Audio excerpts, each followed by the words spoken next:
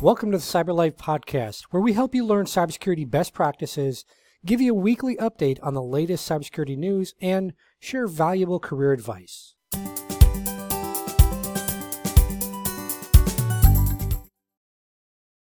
Hey everyone, it's Ken. In this episode, you're going to hear from Andrew Wilder. Andrew is an award-winning CISO. He's been listed in the CISO Top 50 Hall of Fame. He helps businesses and boards understand and address their cybersecurity risk. And Andrew is also an adjunct professor. He's an advisor to a number of different universities. He's a board advisor to multiple companies. And he also spent many years in various senior leadership roles over at Nestle, which is the place that makes a lot of delicious things. Andrew also volunteers with several organizations like InfraGard, CyberUp, and Cyversity. And in today's episode, he's going to share a little bit of information around what he calls reactive mode. We're also going to talk a little bit about EQ as well as executive presence. So some of those terms are thrown around on social media and people try to sound like experts, but Andrew's going to peel back the onion, so to speak, and really dive into what do all those terms mean and kind of give some insight. And also pay attention to some of the books that Andrew references, as well as some of the different bits of advice around mindset, goal setting, things like that come a little later in this episode. So definitely listen to this whole thing, listen to it a few times, take notes. And again, if you want to learn more about Andrew, just visit him on LinkedIn and stalk him a little bit. And you can connect with him and learn more from there. Without further ado, let's dive right in and learn from Andrew. So thanks again for coming on the show today, Andrew. Really appreciate it. And as I mentioned in Andrew's bio, he's a Hall of Fame winner for CISO. So we're going to dive in today into what Andrew defines as reactive mode. We're also going to talk a little bit, because we've got Andrew on, we're going to talk a little bit about emotional intelligence, or EQ, if you've ever heard that term, as well as executive presence. And this episode is both for current leaders in the industry as well as aspiring leaders, or if even at any point in your life you think you might want to get into a more senior leadership level role. We're going to try to dig into that a little bit in this episode. So again, thanks Andrew for coming on. I just want to dive right in and start off with the reactive mode stuff.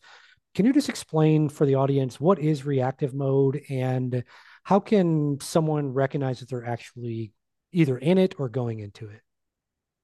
Sure. So one of the ways that people define reactive mode, or another common phrase that's used for it, is called firefighting.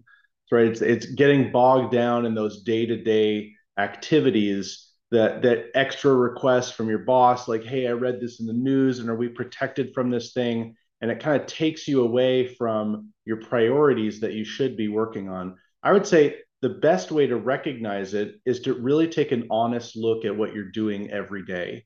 So it's important as a leader to spend some time at the beginning of each day to plan your day. And I sometimes do it the night before. Maybe I don't have as much time at the beginning, and then at the end of the day to reflect and really think about, of the stuff that I did today, how much of that stuff was strategic and how much of that stuff was kind of reactive mode, firefighting, dealing with those problems that are coming in. So that's how I would define it and recognize it. So let's say someone out there right now, Andrew, they've kind of recognized like, oh man, yeah, yesterday was a terrible day. I spent most of the day just kind of putting out those little fires instead of focused on the more strategic aspects that I need to do as a leader. Like what can they do? Like, let's say that they're conscious enough to recognize like, okay, I'm in reactive mode. It seems like all morning long I've been putting out fires. What are some of the, like, is there kind of a step-by-step process or certain things that you personally do or that you recommend they do to kind of pull them back out of that mode? Yeah, yeah. So one of the things that we did at Nestle in my team, and this was a bonusable objective for the whole team, was what we called SSAOE. And SSAOE was simplify, standardize, automate, offshore, and eliminate. It's the idea of pushing down lower value tasks so that you can focus on more strategic and higher value add tasks. I'm actually reading the Elon Musk biography right now by Walter Isaacson, and Elon has something that he calls the algorithm, which I've put into an anagram of QDSAA, and which is question every requirement, delete any parts of the process that you can, simplify, which is in mine as well, accelerate cycle times, and then automate. And he is very conscious about putting automation at the end, because he was talking about when he built the first Tesla factory, he tried to automate too quickly. And he found out that there were things that human beings could do much faster and cheaper than having a robot. And so there was one part of the book where he talks about going out into the parking lot of the Tesla factory and throwing out all of these very expensive machines that he had put in to automate everything. So yes, there's definitely some systematic ways that you can do that. And you really have to be conscious about doing that, right? Because again, if you're in reactive mode and you're not spending time on focusing on one of these ways to reduce that kind of stuff, you're going to get stuck in the same cycle. So are there like some questions, like let's say I'm kind of, I've recognized a little bit that maybe I'm in this reactive mode, or maybe I haven't. Are there maybe some questions that I can kind of ask myself to say, okay, am I maybe in reactive mode versus more strategic? Like, are there any questions out there that someone can kind of just maybe have even written down on a note, a sticky note or something, to where they say, wait a minute, let me take a pause, let me look at these questions and ask myself these. Anything like that that you might be able to share, Andrew? Yeah, so I mean, when we talk about the planning and the reflection, I think one of the questions you want to ask yourself as you reflect on your day is, how much time have I spent being strategic today? If you look at your calendar, if you look at your inbox, are you focusing a lot of time on that? I had a mentoring session with one of my board members at a former company, and I asked him career advice, like what do you think I should do next? And he said, well, I'm going to give you an exercise or a task to do. He said, I want you to spend 600 hours of quiet reflection. And I want you to ask yourself a number of questions. Now, this is not really about being strategic, but this is about like, what do you want to do with your life? It's like, why am I who I am? What are my impulses? What's in my heart and my mind? What are my passions? What influences me? What drives me? And what motivates me? And when I first had this request from him, I thought, okay, yeah, I could do this. And I try to divide 24 into 600, and obviously that's not going to work because I need to sleep and I need to work every day. And then I thought about, how am I going to do this? How am I going to find these hours in the day? It's going to take me at least probably 300 or 600 days if I'm doing 2 hours of it a day.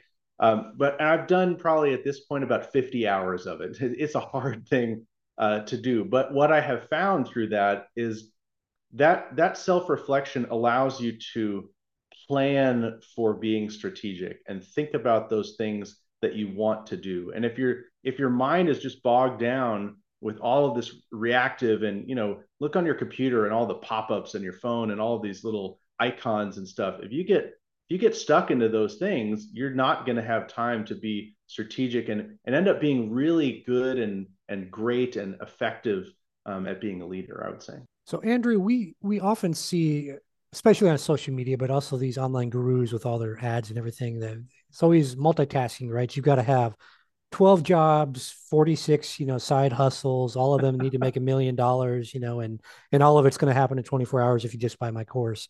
But people often talk about this multitasking stuff.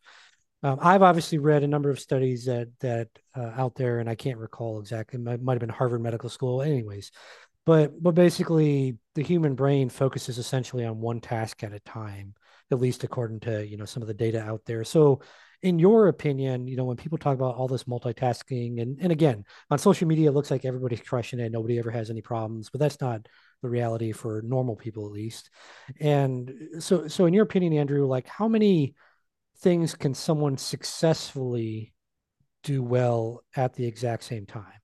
So I think part of it depends on at the exact same time. So at the exact same time, I think we agree that it's one thing. But I guess I have three responses, and my answer actually is there's three things that you can do really well in your job. Now that's a number that can fluctuate. I would say maybe you can only do one thing really well, or two, or four, or whatever. But one of the things that I do, and I'll ask your audience members to do this themselves and just try this little experiment. So I have people write down the letters A through Z, and I have people write 1 through 10 3 times, and time yourself doing that, right? So how long does it take you to write on a piece of paper A to Z, and then write basically 1 through 30? And so everybody in a room, we all time each other's, and it's like 20 30 seconds or something like that. Then you do the same thing, but in a slightly different way. So you write A1, B2, C3, and as you do that, your mind has to switch each time to go back to which sequence am I doing? And normally it's at least double, if not longer, than the amount of time that it takes. So it's a powerful exercise to show people, switching your mind onto tasks, you're actually delaying a lot of stuff. There's a quote from, I think it's attributed to Warren Buffett, but I'm not sure if it's really from him. But at least it's attributed to him. And he says something like, make a list of the 10 most important things you need to do, and then throw away the last 7 things on the list and just focus on those first 3. I work with a lot of cybersecurity startups. And one of the things that I am constantly reminding them is to focus on doing one thing really well, right? Don't try and make something that serves absolutely everybody. Focus on your one niche, your one thing that you're doing, and do that thing really, really well, and the other stuff will come. I think that's also really good advice for the job seekers out there because I see a lot of people like, hey, I can't find a job, but they've got, I want to be a cybersecurity analyst, engineer, I want to be a pen tester, I want to be, all these things. So it's like 46 job titles are listing on their LinkedIn profile because they're so desperate, right? Understandable. You're trying to get a job, you're trying to get that first job, but you really have to, to Andrew's point on the business side as well, focus on one thing, do it extremely well, be the quote unquote thought leader or the master or whatever terminology you want to use, but be that go-to person for that thing. And all the other things, at least in my experience, will fall into place with that. So you kind of answered my next question a little bit with the activity you mentioned, Andrew, but are there any questions that leaders should be asking themselves, because you kind of talked about the self-reflection and stuff, but are there any other questions that leaders should be asking themselves to try to facilitate better focus, and or are there questions that they should be asking to help them kind of protect their team from all the fires of the world out there? Yeah, so I think I'm gonna. Okay, so there's 2 questions in there. So the first one is asking yourself, and another thing that I like to think about in this is the rule of 1% incremental improvements each day. So if you do 1 to the 365th power, it's still 1. But if you do 1.01 to the 365th power, it's like 37 and change. So what that math problem tells me is that if I can make a small 1% incremental improvement in my day-to-day activities each day, I can end up having a huge impact as I look throughout the year. So that's something that I do with myself to think about how am I making those small incremental improvements that can add up to big improvements over the year. For the team, I really believe that one of the key traits of a leader is to create a safe space for your team. So, if there are political roadblocks out there, resource roadblocks, financial roadblocks, skills roadblocks, your job as a leader is to create that safe space so that your team is not getting bogged down from the noise. Now, you're going to have to take some of the noise yourself in order to create that safe space for your team. It shouldn't be 100% of your time or 90% of your time, but you need to create that safe space to allow them to succeed. So I want to pivot a little bit to talk about emotional intelligence. So do you mind just sharing your thoughts or your kind of your definition of what is EQ and why do you think it's important for leadership roles? And when we say leadership roles on this episode, we're not just talking about like formal management or senior leadership roles. You can be a leader, like a team leader. You can just be kind of the go-to person on your team. So when we're talking about building a leader, why is EQ so important? And first off, what is it? Well, so I'm glad that you talked about leader in different definitions, right? Because you can be a leader as an individual contributor. It's the way that you do things.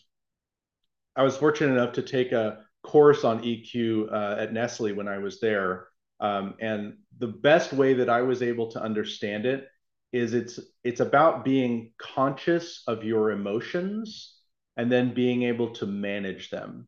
So you've heard the phrase before, like, people who are controlled by their emotions. So people with a really high EQ are not controlled by their emotions. They're conscious of their emotions. They understand them. There's times when they feel them, right? There's a time to cry and a time to fight or whatever, but they know about their emotions and they're able to take control of them and use those things effectively. I think if I were going to describe someone who had a very high EQ, I would say that they're a very effective communicator. They're very good at resolving conflicts, right? Because they're not going to get in there and feel emotional pull towards one way or the other. They're probably very good at building relationships. I would trust them a lot to be able to make decisions because, again, when you take emotion out of it or when you're able to manage your emotions in a decision, it helps you to make, I would say, better or clearer decisions. And the other thing I would say about someone with a high EQ is there's someone that's inspirational, right? There's someone that you want to listen to, that you want to follow, that you want to see as a leader. So if you grow your EQ, if you're interested in becoming a leader, you can show that you do it in your day-to-day interactions with people, and people will start to see you as a leader because of that EQ. And I'm just going to share for the audience something that I did years ago when I went from individual contributor and I wanted to get into management, mid-level management, director level, executive level, and then, ultimately have my own businesses and things. But what I did is I would basically just ask myself, what would that person do? So as an example, let's say you want to become a director at your company or at some point in your career. As you're going through your entire day, I'm not just talking about work, but like you're going to the grocery store shopping or you're driving in traffic, what would a director do, right? What would a VP do? What would an executive do? What would the CEO do? How would they act? That will help actually essentially mold your subconscious to cause you to ultimately, and it takes time, but ultimately behave that way. So, kind of leading to what Andrew's saying about EQ, you then start to become naturally more conscious of your emotions because you're always asking that question in your head. Well, what would, this person in this particular role, do? And same with those that are maybe listening and they want to be a millionaire, like all the gurus want you to do with their course in 24 hours. But, anyways, same thing, right? If you want to become a millionaire, most millionaires are not shaking their butts on the side of the road. They act right, right? They know how to act a certain way in certain circles, and so questions like that, I think, are a good tactical way for someone right now listening to this to go starting today immediately without any resources. Just ask yourself, okay, I want to become a CISO, for example, like Andrew, and become world famous. How would a CISO act in this situation at the grocery store? Would a CISO be in a rush and throwing apples at somebody, or would a CISO say, you know what, I've got a little time here. Let me, talk to people. Let me be friendly. Let me, go a little slower in my walk in the grocery store. So, I think a question like that, asking yourself for whatever your goal is, and again, it doesn't have to just be cyber security stuff. I think that can help people out there as well because that's something I actually did and it worked very, very well, and it helped me change my behavior to be that next level much, much. I mean, sometimes it only took like a week or even a few days of doing that to mold myself into what I wanted at that next level. So that's just something maybe for the audience to take away to go implement today. So I want to, kind of along the lines of EQ. Obviously, that's we also hear a term called executive presence, and I think a lot of people like they throw the term around, especially if you go to like any like business networking events in your local city. Like all these aspiring entrepreneurs will throw out executive presence. It's like you don't even know what that means, kid. But Andrew, do you mind just sharing your definition from your experience? Because obviously you're a Hall of Famer in the CISO world. You've worked, you advise startups, you advise, on other boards, volunteer boards, et cetera. Just a ton of experience. So, in your opinion, what is executive presence? And also, a secondary question there for someone that's listening right now and they want to kind of build up their skill set in that area. What are some suggestions that you have? So first of all, I really like your idea of asking yourself, if, in any everyday situation, how would someone I see as someone with high executive presence, how would they handle this? I thought that was a great piece of advice. I think I'm going to start doing that myself. So I think my best definition of executive presence is comfortably command attention. And I think comfortably is a really important part of that because you're not commanding attention as a commandant or a drill sergeant. You're comfortably commanding attention. I think about someone who has a really strong executive presence. They don't need to raise their voice to be heard, right? It's someone who you can tell has paused and thought about what they were going to say, and when they say something or when they ask a question, it's on point it drives deep thought in the people who are receiving that question. Certainly, EQ plays into it as well. And when I thought about what you were saying about interacting day to day when you go to the store, reading your audience, shifting your tone, making other people feel valued, I think that's a really key part of it as well. And the last thing that I would say about someone with executive presence is they are authentic. And you can feel that, you can hear that in what they say. They're real, and that's what's coming across. So not gurus or making $1 million side hustles, but I think it's a really important thing to have as you move up in your career and as you move forward in life. And like you said, cybersecurity or anything, board work, leadership in any capacity. So you're what a lot of people call a lifelong student, Andrew, right? You're constantly, we talked a little bit earlier. You're talking about Elon Musk biography, so you read a lot. You've gone through a lot of courses, different educational programs. You've got a whole. I mean, someone could go to your LinkedIn to see just a fraction of that. There, are there any specific books or courses or any other resources that you would recommend for someone aspiring to become a leader? And again, our definition of leader is not just being a manager, but maybe Andrew, with your thoughts on that, talk about someone that wants to just develop leadership skills, then maybe someone that wants to move into management, and maybe someone that wants to move into executive leadership. Like, are there resources kind of at those different stages that you would recommend they use? Okay, so yeah, a lot of kind of loaded questions in there. The first thing I would say is reading books. So you're right. I love to read books. We already talked about the Musk biography. I'm listening to that on Audible, and I'm probably about an hour left. But it is however you feel about that guy, it is exciting, and you have to admit that he's doing a lot of things to change the world. The other audiobook that I'm listening to is one called Cybersecurity First Principles by Rick Howard. If you call me a Hall of Famer, Rick Howard is the ultimate Hall of Famer in cybersecurity, super well known in the industry. And the thing that I like about the book is it's kind of it's security agnostic, right? You can use any kind of methodology that you want, and all of those things will still apply. So, really interesting thing to take a look at. I do have some books on my desk as well. My friend Sue Bergamo just wrote a book called "So You Want to Be a CISO," which is kind of a funny title. I think it's great for people who are considering doing it. It both tells you about the risks associated with it. And if you look in the media right now, there's certainly a number of risks, but it also tells you about some of the good and great things that happen with it as well.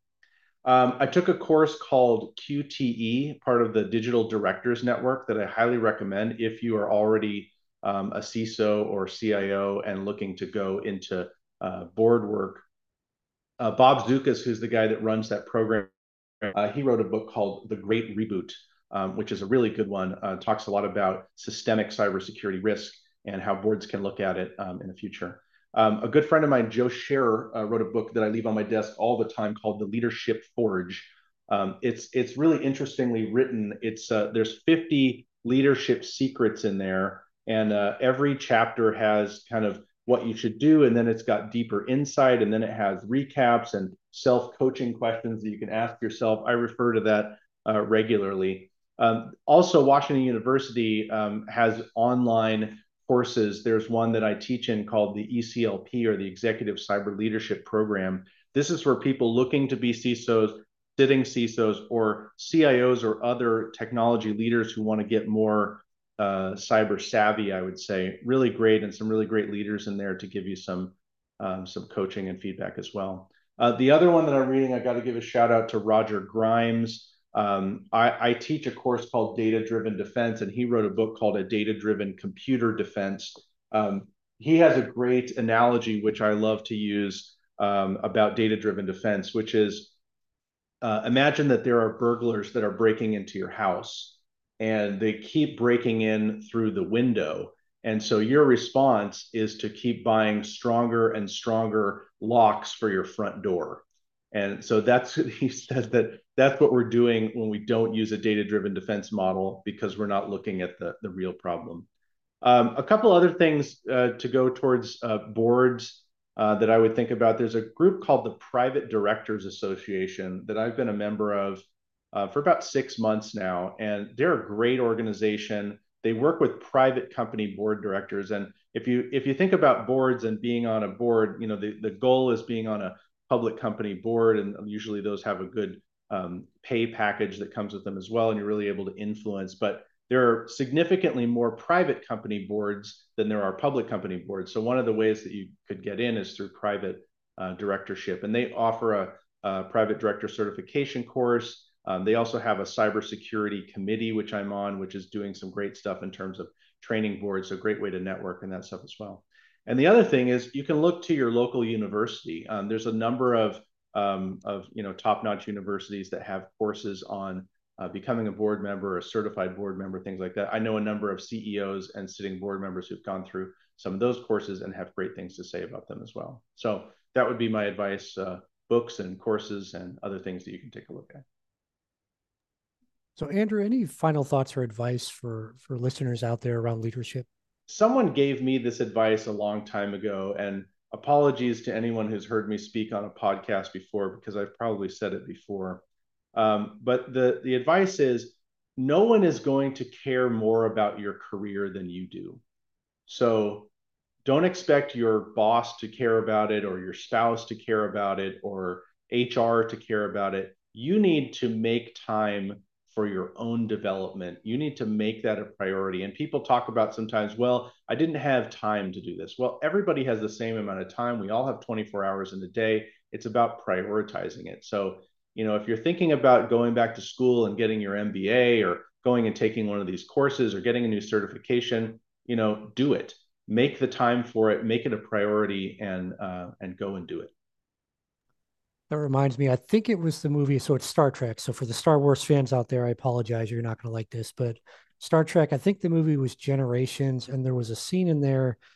I think it was so Captain Kirk was saying something about, like, Sulu has a family. When do you have the time? And I think it was Scotty that said, like you said, Captain, if it's important, you make the time. So I think, going along with what you said, Andrew, if it's really important to you in your career and you really want to do it, you'll make the time for it. That might mean sacrifice.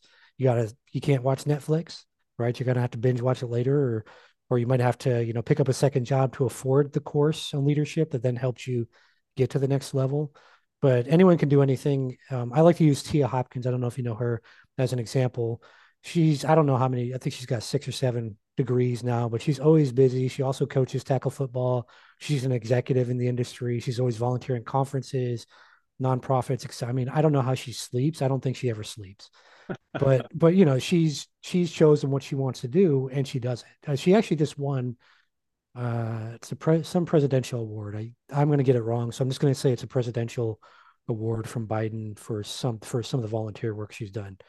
Wow. So anyways, we could go off on Tia and as well as your accomplishments here, but I just want to share that as well. As like Andrew said, if it's important, you're going to make the time.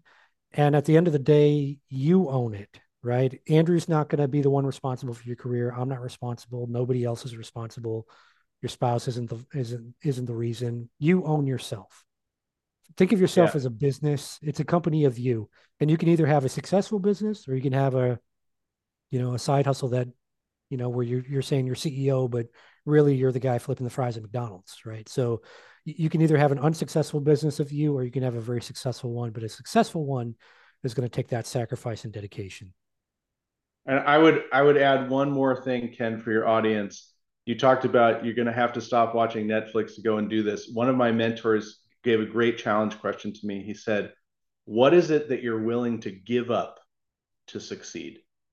So what can you give up to succeed? Whether that's your Netflix binge watching or what, you figure out what that is. I thought that was a great challenge question.